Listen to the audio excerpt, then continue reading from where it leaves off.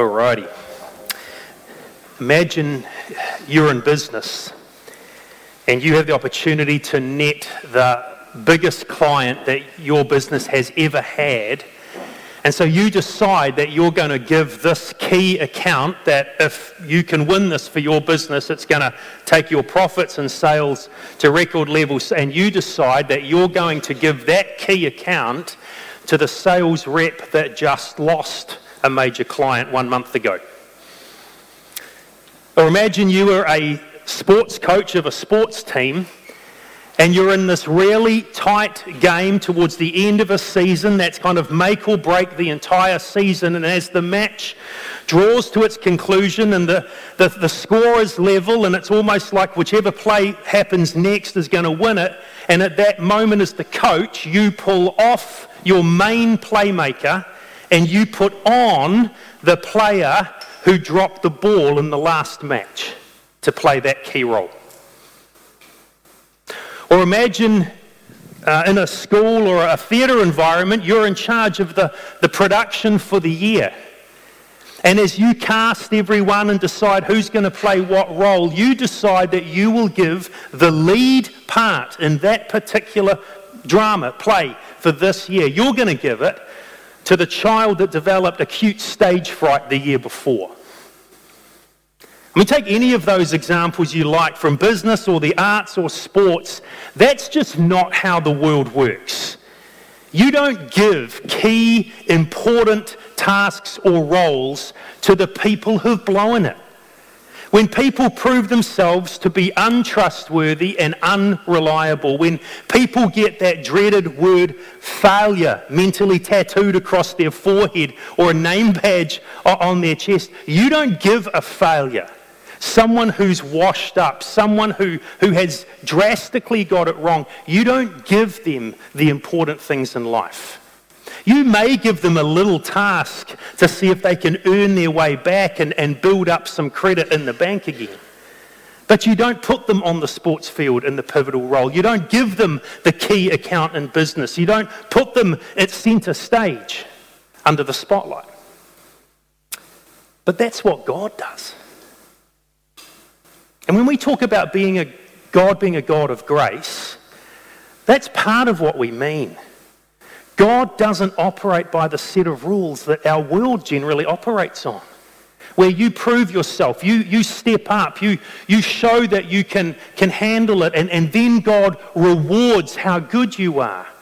Instead, God operates on the principle of grace, which is you may botch it and you may mess it up and you may drop the ball or you may lose the account or you may get stage fright, and yet God in His grace throws you the ball again or gives you a roll again and says, try it again. Because that's the kind of God we serve. Today, we're in this little series for a few weeks in the Old Testament book of Jonah, and today we come to Jonah chapter 3. So, really love you to turn to Jonah 3, whether you're here at Botany or at the new group that's meeting in Hastings and Harataki and Shona's home, or watching or listening to this on the internet. Love you to grab Jonah chapter 3. And the big idea of Jonah 3 today, as we kind of kick back into his story, is that our gracious God is the God of the second chance. God's the kind of God that throws the ball to the kid who dropped it. God's the kind of God who gives a key account to the rep who lost a major client the week before. He's the kind of God who puts the spotlight back on a failure. And that's what happens in Jonah. In fact, if this wasn't true, if God was not a God of grace, if God was not the God of the second chance, then Jonah would end in Jonah chapter 2. That would be the end of the story. He saves Jonah, but Jonah's proved himself untrustworthy, so God will never trust Jonah with anything significant again. In fact, it could have ended at the end of chapter 1 with him being thrown overboard. That could have been the end of the story as well. But instead, God, because He's the God of the second chance, not only sends the great fish to save Jonah's life, and as we saw last week, the fish is not a symbol of God's judgment, the fish is a symbol of God's salvation of Jonah. He not only saves Jonah, but now, as we're going to see in Jonah chapter 3, He brings Jonah back to the very place of failure, and He throws in the ball. and says, Jonah, try again. Because God's the God of the second chance. God is a God who brings people back because he is about growing his people and shaping his people for us to become more like him. And that's what happens here in this next chapter that we're going to unfold together.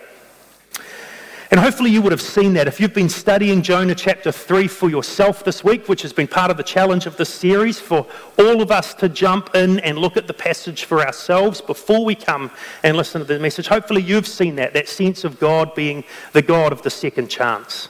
Now in Jonah chapter 3, one of the key study questions that we put into the journal for this little series, the first question to ask of each passage is who are the main characters? And in Jonah chapter 3, there's three key characters. There's Yahweh, the God of Israel. There is Jonah, the prophet, who's being given the second chance. And there's the Ninevites, the people in the city of Nineveh in ancient Assyria, which was kind of like the Nazi empire of the ancient world. And the story of chapter 3 is going to be the interaction of these characters. And so there's kind of three main scenes, the way that I want to break the story up. And in each scene, two of the characters interact. So we're going to start with Yahweh and Jonah, and then it's going to be Jonah and the Ninevites, and then it's going to end with Ninevites and Yahweh again. So it's kind of the who becomes quite important as we watch the interaction between these key characters in the story. So the first part of the story in Jonah 3 is going to be Yahweh and Jonah. And what happens here is Yahweh commanded Jonah again, and then surprisingly Jonah obeys. So in each of these scenes, one of the characters is going to do something, and then another character is going to respond, and there's going to be a sense of surprise in that. Now, if you've read Jonah or you grew up with the nice cool books of Jonah and the big fish or whatever, then it's not a surprise because you already know the story. But if you were reading this story for the first time, and the word of God's come to Jonah in chapter 1 and he's taken off, and now the word of God comes again as we're about to see in Jonah 3, you're kind of expecting him to take off again, to make a run again, to get the heck out of there again.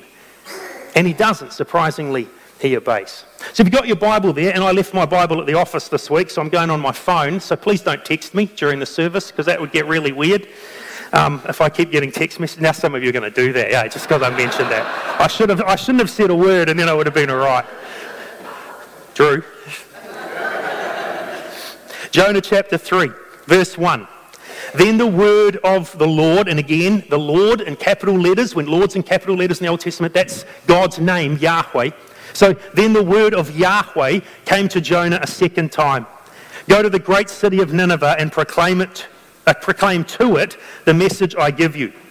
And Jonah obeyed the word of Yahweh and went to Nineveh. Now Nineveh was a very large city. It took 3 days to go through it, or that might be traverse it, or the entire surrounds as well. We're not entirely sure.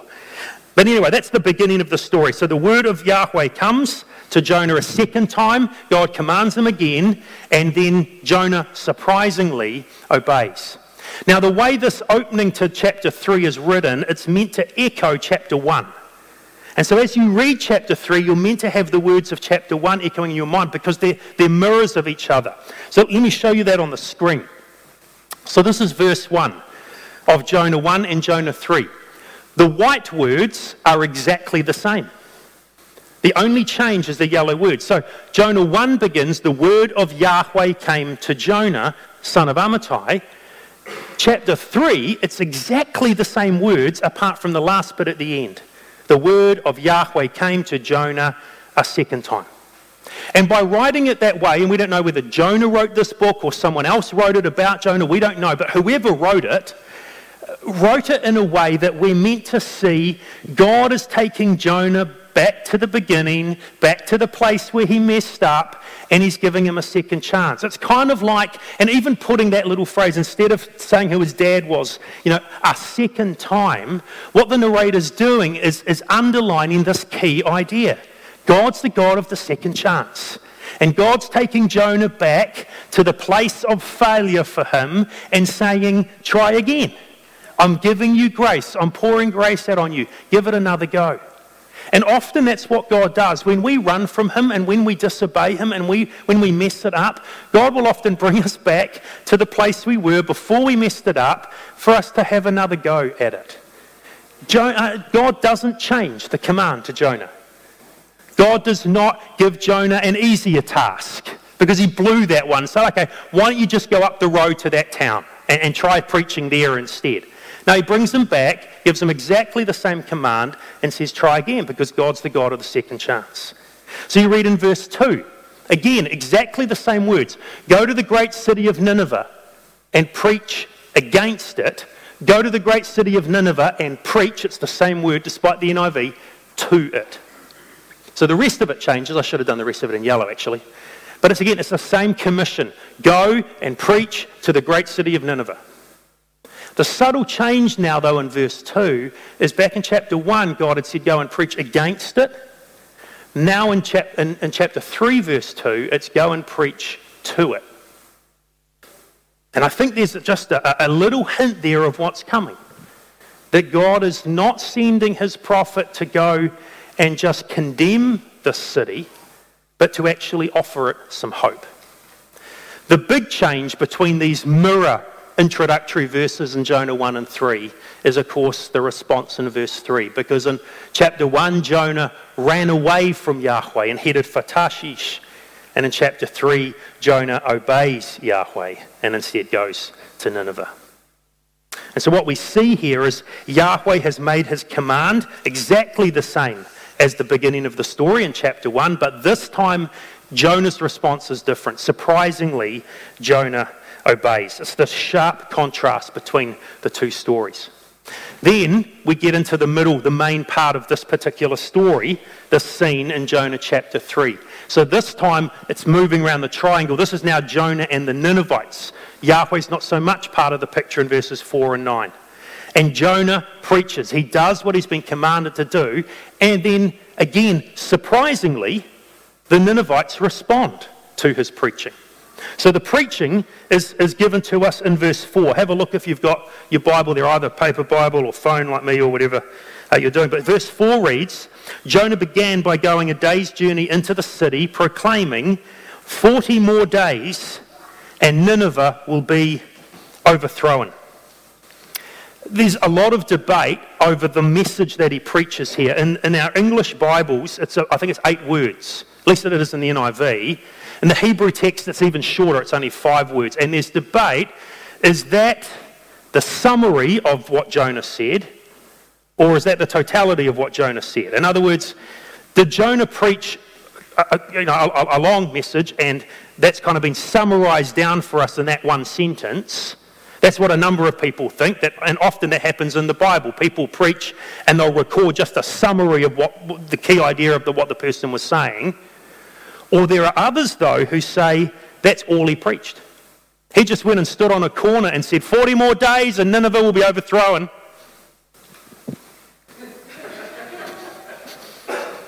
40 more days and Nineveh will be overthrown. And that was it. He just walked around from corner to corner yelling 8 words or 5 words, or I don't even know what language he's spoken.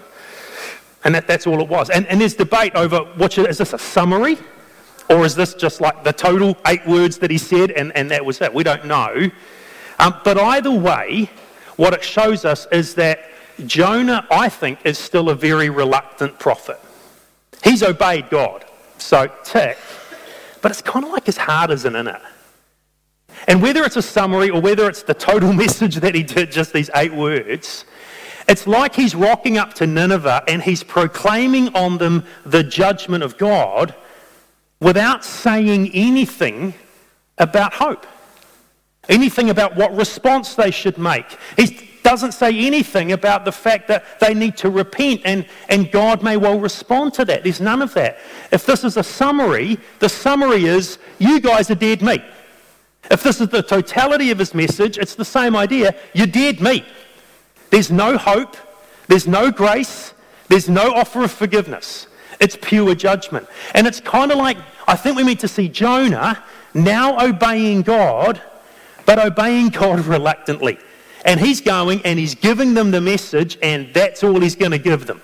idea. In fact, it's quite brutal. The Assyrians wouldn't have known the brutality of this, the way this is written, but it's been beautifully written because this book is aimed at a Jewish audience, for Jewish people to read the story, because Jonah's meant to be a mirror on their lives and on our lives. And for Jewish people, when they read this and they read the words, Nineveh will be overthrown, that's a really strong word. Because that word actually comes from very early in the Old Testament scriptures that they had, a good chunk of the scriptures by this point. And in the Old Testament book of Genesis, this becomes the key word in one of the most horrific stories of judgment in the whole Bible, the destruction of Sodom and Gomorrah. And the Old Testament scriptures that these people would have had at the time now says that Yahweh rained down burning sulfur on Sodom and Gomorrah. That Yahweh poured out from the heavens and he overthrew these cities. That's the word. And so Jewish people reading the book of Jonah would have recognized that word. What Yahweh is threatening to do to Nineveh is what Yahweh did to Sodom and Gomorrah. And that's what Jonah went around and preached. The utter destruction of this place. And so you get this picture, I think, and I don't know whether this is a summary of the message or the whole message. I don't know. But I get this picture of Jonah walking around Nineveh, telling them that judgment's coming, that they've got 40 more days and they are toast. God's going to treat them like Sodom and Gomorrah. But he doesn't say anything else. And I think there's this picture of this reluctant prophet who outwardly is obeying God, but inwardly is still going, no, I'm not going to let them know that there's hope. I'm not going to let them know there's forgiveness. I'm just going to tell them they're dead meat. And that's the message. And almost in spite of himself, God moves in the hearts of the people. Because that's what happens in the rest of this little section. Look at verses 5 to 9. 40 more days and Nineveh will be overthrown. Verse 5. The Ninevites believed God. The Ninevites believed God. They see past Jonah. They see there's one true God and they believe his message. And then look at what they do. A fast was proclaimed and all of them. If you're reading this text in your journal, grab a pen and underline those 3 words. All of them, from the greatest to the least, put on sackcloth. That's the entire city. Verse 6, when Jonah's warning reached the king of Nineveh, he rose from his throne, took off his royal robes, covered himself with sackcloth, and sat down in the dust. And this is the proclamation he issued in Nineveh, by the decree of the king and his nobles. Do not let people or animals, herds or flocks taste anything. Don't let your sheep or your cows or your dogs or whatever eat or drink. Let people and animals be covered with sackcloth. Let everyone call urgently on God. Let them give up their evil ways and their violence. Who knows? God may yet relent and with compassion turn from his fierce anger so that we will not perish. I love that last line from the king. Who knows? Maybe God might be compassionate. Maybe God might hear. Maybe God might turn.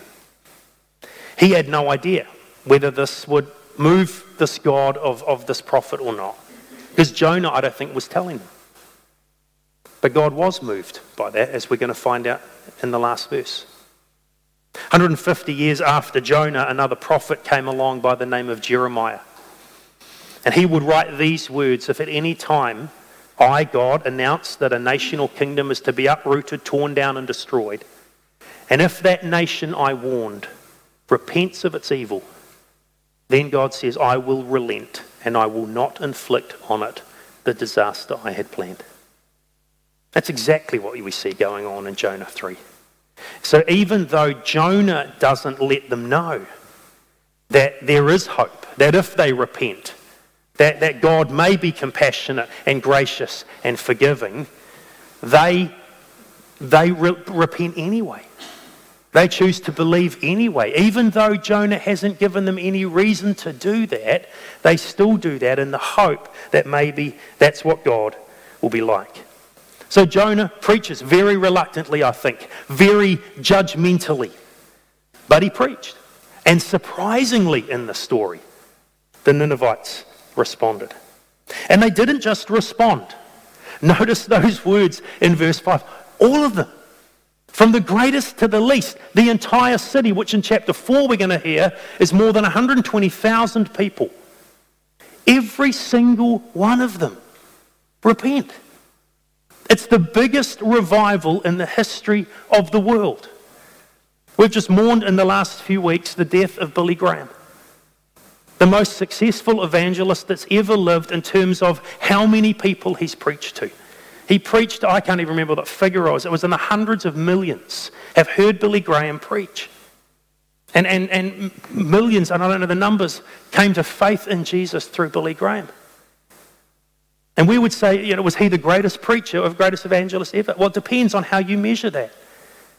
But he never got the percentage conversion rate that Jonah got. Because Jonah got 100%. I would love that as a preacher. Not saying anything against you, but man, he's walking around almost muttering, 40 more days and you guys are toast. And every single person, the whole population believes and responds. They're all fasting. They're all in sackcloth. And it's almost in spite of Jonah's reluctance and in spite of Jonah's judgmental attitude and lack of grace and explaining to the people how they can respond and get right with God, they respond and get right with God anyway. And it's this miraculous moment when God does this massive work in them and they come to faith. I think there's genuine conversion that happens to an entire generation of Nazis in the ancient world. And I think it's genuine for 3 reasons. Number 1, verse 5 is really, really key. Jonah's preaching, and then verse 5 begins, in our English Bibles, it's 4 words. Let me scroll back to it on my phone. Verse 5, the Ninevites believed God. Really simple sentence. Nothing to it. But again, there's echoes of Genesis in this. Echoes of possibly one of the most famous verses of the entire Old Testament. From Genesis 15:6, Abram, which is Abraham, but it's his former name, Abram believed Yahweh, and he credited it to him as righteousness. This is one of the most important verses about faith in the entire Bible. Paul will pick this verse up and use it in the New Testament to explain we don't get right with God by trying our hardest or doing our best efforts or trying to work our way back to God to make up for the mess of our lives. No, we come simply by faith. We just choose to trust in Jesus, and God takes that faith in Jesus and credits it to us as righteousness. And Paul will go back and argue that on the basis of this verse in Genesis about Abraham. And there's a deliberate echo in Jonah here of this verse. Abraham believed Yahweh. The Ninevites believed God. Full stop. And I think the first reason we're meant to see this as a genuine conversion, these people really genuinely came to faith, is because I think it's written in a way to draw a direct comparison. This is the way Abraham responded, and Abraham was a pagan as well before God called him. And this is how the Ninevites, they believed just like Abraham. They had faith just like Abraham. Secondly, the second reason I think this is genuine is because of the way they then responded. With all the sackcloth and ashes and fasting, that was very Israelite forms of repentance. This is the way that God's people historically responded to him when they were repenting. So you get into the other parts of the prophets, Joel, for example, who says, put on sackcloth, you priests, and mourn.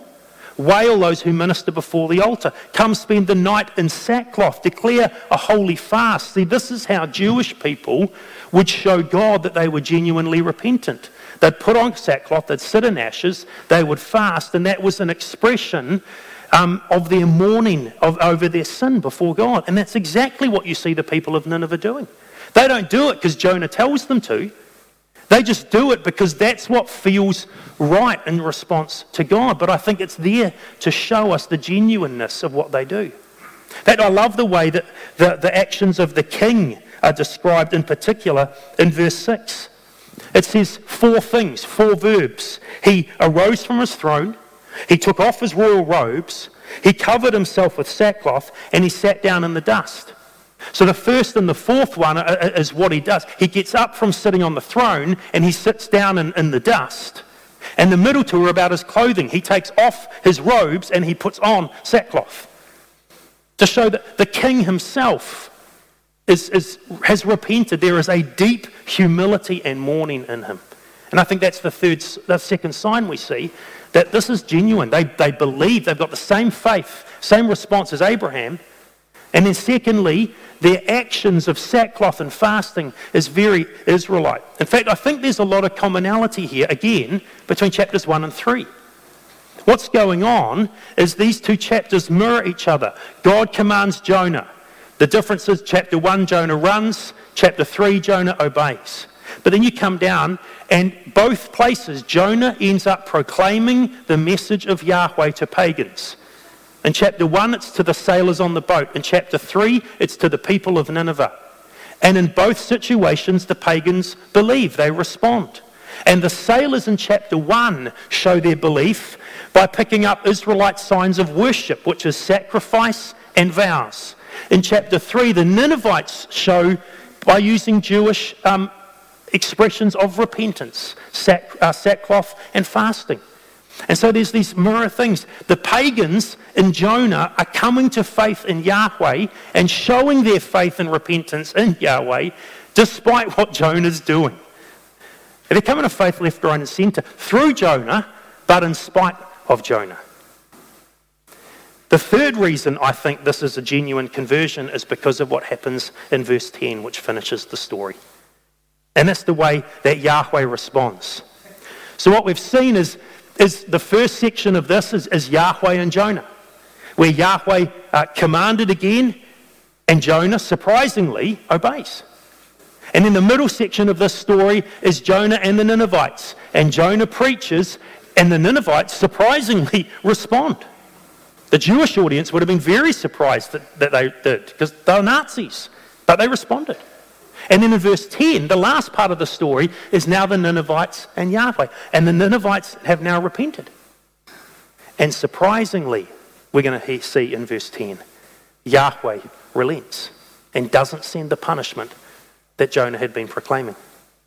You got it there? Look at verse 10.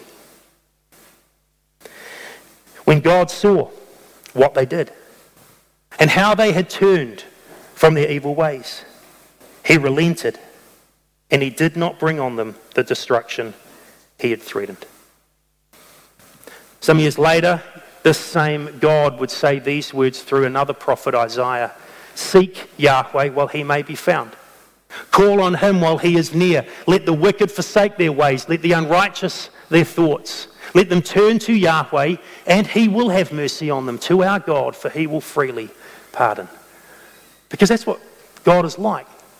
He's the God of grace. He's the God of second chance. He's the God who sends prophets like Isaiah and Jeremiah and Jonah and Joel to warn people that judgment will come if they don't repent and believe. But God says, but when people do turn, when people do believe, when people do genuinely sorry for their sin and turn to God, then God has mercy. God responds. God relents, because that's the kind of God he is. He's the God of the second chance. He's the God of the second chance, not just for wayward prophets. He's also the God of the second chance for wicked Nazis who turn to him in faith. The Ninevites repented, and surprisingly, Yahweh relented. Now, through the years, there's been a lot of debate around God's actions here. In verse 10. In the original text, it actually doesn't say that God relents. It actually says God repents. So the people repented and God repented. It uses the same word. And our English translations change it, and I think it's probably a helpful change, to be honest. They change it because we have the idea of repentance being about sin or evil, and of course God, as a holy God, doesn't commit sin. He has no evil. But the idea of repentance at its core is simply to change the mind.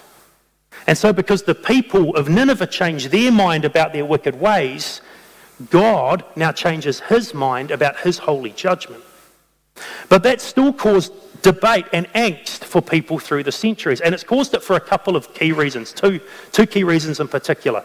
The first key reason is that some people have trouble over God relenting here because it seems to undermine the idea that God is unchangeable. In the Bible, it talks about the fact that God doesn't change, that God isn't fickle going back and forth, that God doesn't change his mind. And yet it feels like in this story, that's exactly what God does. God changes his mind.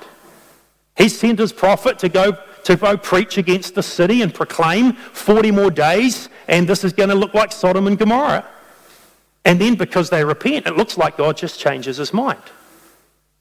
But when we talk about God being unchanging, the word is actually immutable.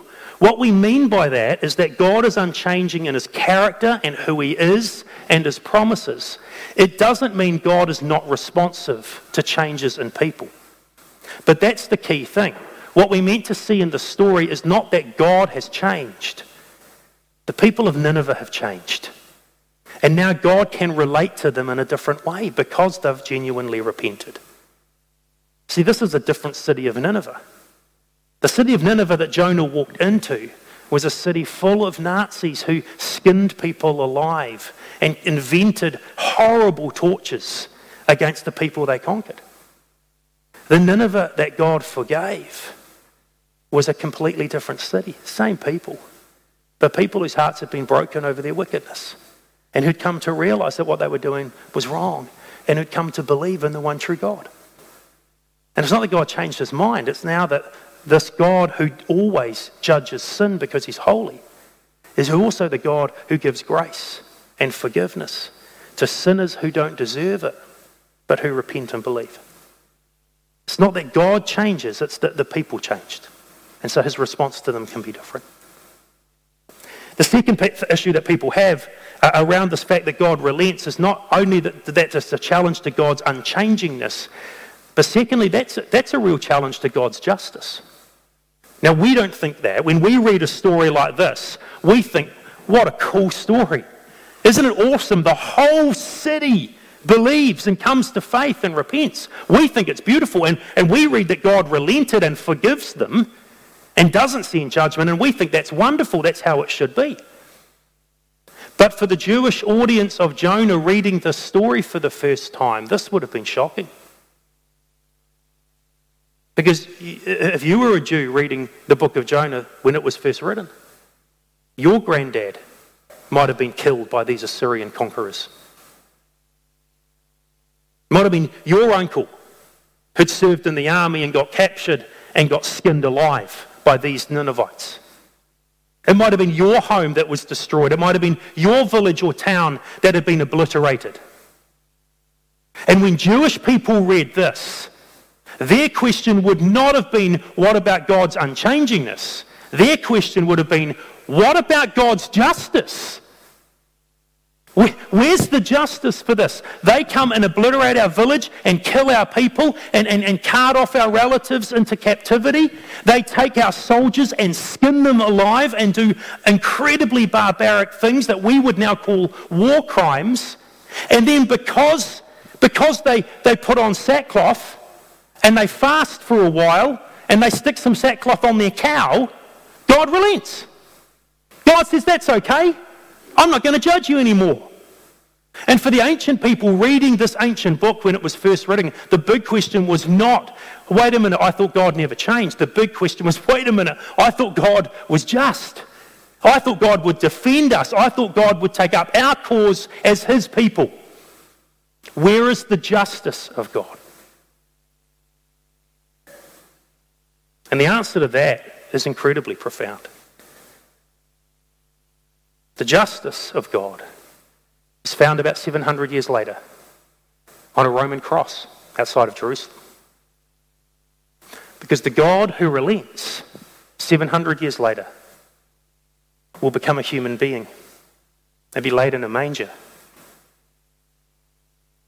And 30 or so years after that, will allow himself to be beaten and tortured, just like the Assyrians did, and then nailed to a cross.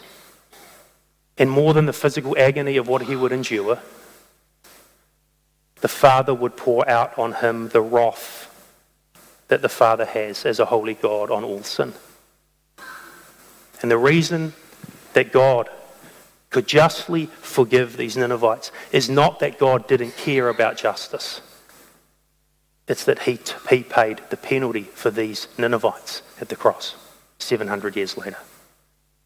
And he could forgive knowing that the penalty would be paid and justice would be done. Just like it is for you and I. When we trust in Jesus, the just and right penalty for all of our sin and failure and rebellion is also paid for at that same cross, where we stand right alongside wicked Nazi Ninevites who chose to repent and believe.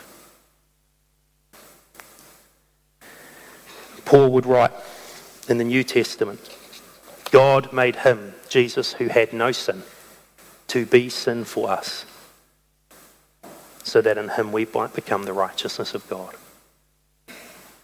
God doesn't change his mind.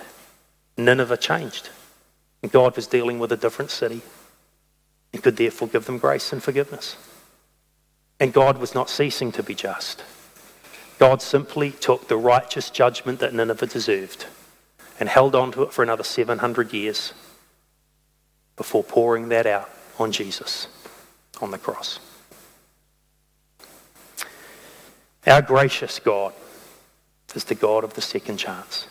He's the God of the second chance for Jonah, a prophet who runs and who God brings right back to the starting point again, brings him back around the Monopoly board, back to go, gives him another 200, says, let's start the game again. But he's also the God of the second chance for a wicked city of Ninevites who don't deserve grace. But because they choose to believe like Father Abraham, God brings them round the board and lets them start again. And it's exactly what he's done for you and I if we're followers of Jesus. Because he's the God of the second chance. Before we leave this story, I want to step back from it for a moment and think about our whole theme this year. Love right where you are. We want this year for our church to become a year where we raise the evangelistic temperature, where we get more earnest and more deliberate about taking the message of Jesus and sharing it with the people around us who don't know him yet. And I think this story in particular, this part of Jonah, has got some really helpful comments to make for us, some key reminders for us about us sharing our faith with those who don't know God at this point. This is the most remarkable story, I think, of conversion in the whole Bible. The city of Nineveh was about the size of Howick Botany, just slightly smaller than Napier and Hastings combined. And everyone believed. The whole city. And Jonah didn't even want them to. And I want to make a few observations about us sharing our faith. Observation number one. God changes human hearts, not us. This is a story of God working deeply in human hearts. This is not down to Jonah. This is not Jonah's ability. This is not Jonah's eloquence. This is not Jonah's power. This is God touching the hearts of people and drawing them to him. And it's a very good reminder to us that I think in many ways takes the pressure off. It's not up to you. It's not like it's all on you, that you've got to get it right, you've got to say the right words, you've got to have all the answers. Because if you don't, you could completely say, no, God's the one who changes people's heart. We can't do it. All we do is share the message. That's what Jonah did. Jonah simply shared the message, nothing more. Believe me, nothing more. Jonah shared the bare minimum of the message. Jonah did it, I think, in the most boring way possible. No eloquence. Jonah shared the minimum amount he could of judgment. Nothing else. No grace, no hope, no forgiveness, just judgment. So he shared the bare minimum he could, and God used it. Thirdly, by the way, Jonah didn't have all the answers. I think one of the biggest reasons we wuss out of just speaking into situations and just talking a little bit about our faith is because we're scared that we don't have all the answers. What if they ask a question that I can't answer? You know what? Jonah couldn't answer all the questions either. Imagine the Ninevites lining up. 40 more days and Nineveh will be overthrown. Excuse me, Mr. Jonah. Is there any escape from this judgment? Actually, God hadn't told him. By the looks of it. He's like, I don't know. Well, what do we need to do? I don't know. Can you prove Yahweh is really real? No. He didn't have the answers. He just shared what he knew. And God took that and made the changes in people's lives. Our job is to pray and to share and leave the results to God. Our job is to pray and to share and leave the results to God. Bill Bright was the founder of Campus Crusade Ministries, which became Student Life in New Zealand. It's now called Tandem, and other ministries like Family Life came out of that. And Bill Bright once coined a definition that I'm going to quote loosely rather than perfectly. But when he was asked once, what is evangelism? What's a definition? And he said it's simply sharing the message of Jesus in the power of the Holy Spirit and leaving the results to God. And Jonah, I think, is a brilliant example that this is exactly what it is. That's all we have to do. Pray like crazy. Tell people about Jesus. A lot, maybe only a little, depending on the conversation. And then just let God work. I want to zero in on that first part of that, actually. Pray. Because one thing that we can do, as well as sharing the message, is to pray for people, those in our circle. And I was thinking about this week, and then I came across one of the authors I've been reading as a pastor in America called J.D. Greear, who had this brilliant quote a few weeks ago about, if you want to run, there'll always be a boat to Tarshish. Remember that? That was J.D. Greear. Well, J.D. Greear did another one that I want to give you, but this is not quite as fun as the last quote.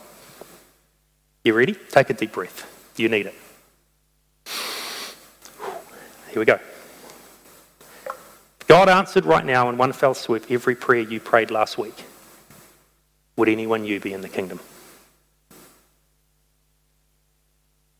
Just let that sit for a minute.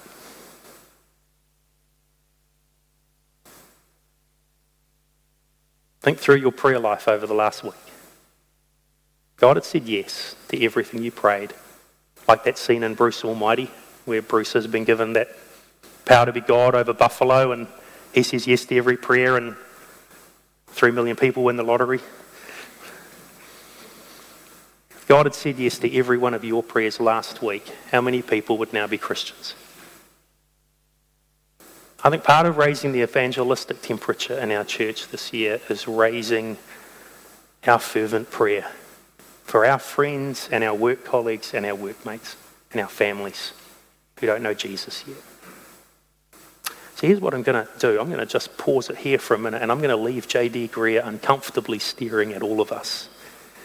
And Dave and Leo are now just going to come up the outside aisles. Yep, come boys. Well done. Nice. And we've just designed a simple little prayer card. And all it's got is 3 white spaces for you to write the names of 3 key people in your life, or families, or even locations. If you want to pray for work, I want to invite you to think for a minute. Who can I be praying for more deliberately than maybe I ever have before?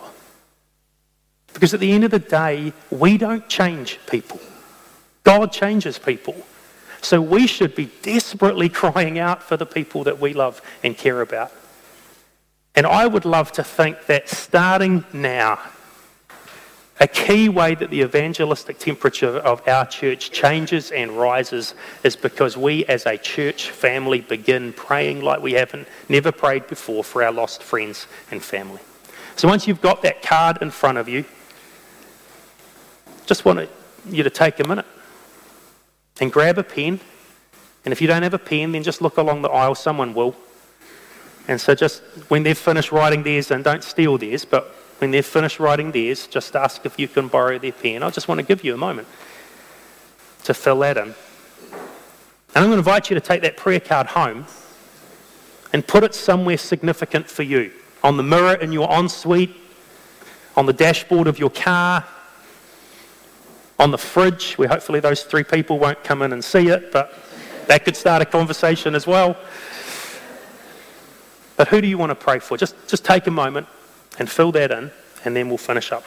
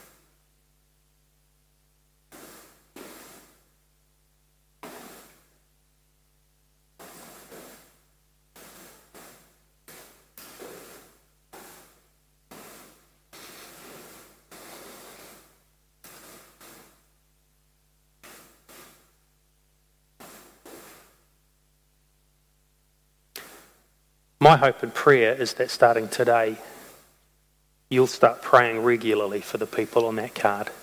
If you're in a community group, I'd love to invite you to bring that to group, because we're going to invite our community groups to start praying for one another's cards and make this a group kind of expedition. If you're not in a community group, I'd love you to join one and join with other people to begin praying together.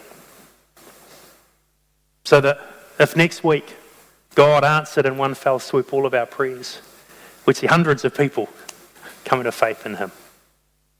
He doesn't operate exactly like Bruce Almighty. Trust me. But wouldn't that be amazing? Because that's who God is, though. He's this God of grace. He's the God of the second chance. And that's what he wants to do in us and through us to those who don't yet know him. I want to finish this morning 3 reflections. I am Jonah, which is the saying, as we've been talking about, that the people in the Jewish synagogue say in unison together at the end of the reading of the book of Jonah each year on Yom Kippur. 3 reflections from Jonah chapter 3. Number 1, I am Jonah when I share God's message and leave the results to him. I'm not sure Jonah approached it quite like that. I don't think Jonah was hoping that God would do what he does. We'll see that next week. I think Jonah was just doing what he had to do, and yet we see God just working amazingly through him. But I am like Jonah when I share the message, hopefully more excitedly than Jonah, with less reluctance, but just trust him with it, rather than taking all of the pressure on me.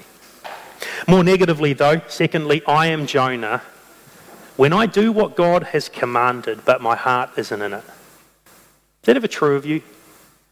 You obey, you know that this is right or this is wrong, and so you do what's right, you do what God, the Bible commands, and you kind of do it reluctantly. It described my walk with God for many years. I'd read the Bible and I'd pray, but my heart really wasn't in it. And I think there were often times God would be like, really? Why bother? Because I think God isn't just after our outward obedience. God wants to capture our hearts, and for us to walk with him out of a deep faith and love for him. 3rd reflection, though, I am Jonah whenever I grasp a second chance that God gives. Whenever I fail, whenever I blow it and come back to him again, because he's a God of forgiveness, because he has placed all of our sin and brokenness, everything we've done wrong has been paid for by Jesus. It means we can come back whenever we've blown it. God is the God of the second chance. In the New Testament, the Apostle Peter came to Jesus once and said, "Lord, how many times do I need to forgive my brother?" And knowing that Jesus was all about grace, Peter says, like 70 times 7, thinking like a really big number. No, 7 times he said, and Jesus came back and said, no, 70 times 7. See, God isn't just the God of the second chance. He's the God of the third chance, and the fourth chance, and the 7th chance, and the 70th chance, and the 70th times 7. And ultimately, that's where hope is for you and me. Because even when we've been saved by him, we're still rebels, and we still run, and we're still broken. And we can keep coming back because our gracious God is the God of the second, and the third, and the fourth, and the fifth, and the 7th, and the 70th, and the 490th, and the 1000th chance to come back. And he was that for Jonah, and he was that for every person in Nineveh, and he's that for you and I, and he can be that for our friends. God, we want to say thank you today that that's who you are. At the core of your being, you're the God of the second chance. You're the God of grace, who, as your word says, doesn't treat us as our sins deserve, but when we turn to you like the Ninevites, when we believe your message and repent of our sin, Lord, you take our sins away as far as the east is from the west, because you've poured them all onto Jesus. Thank you that if we've trusted in Jesus, we are forever loved and forever forgiven, because you are the God of the second chance. God, if there are people here today listening to this or watching this online or whatever who don't know you, I pray that they would follow in the footsteps of the Ninevites, that they would acknowledge and repent of their sin, and they would just simply believe and trust in Jesus. And I pray that for all of the names written on these prayer cards this morning, God, we want to hound you now and pray for these people. Pray that you would draw them to you.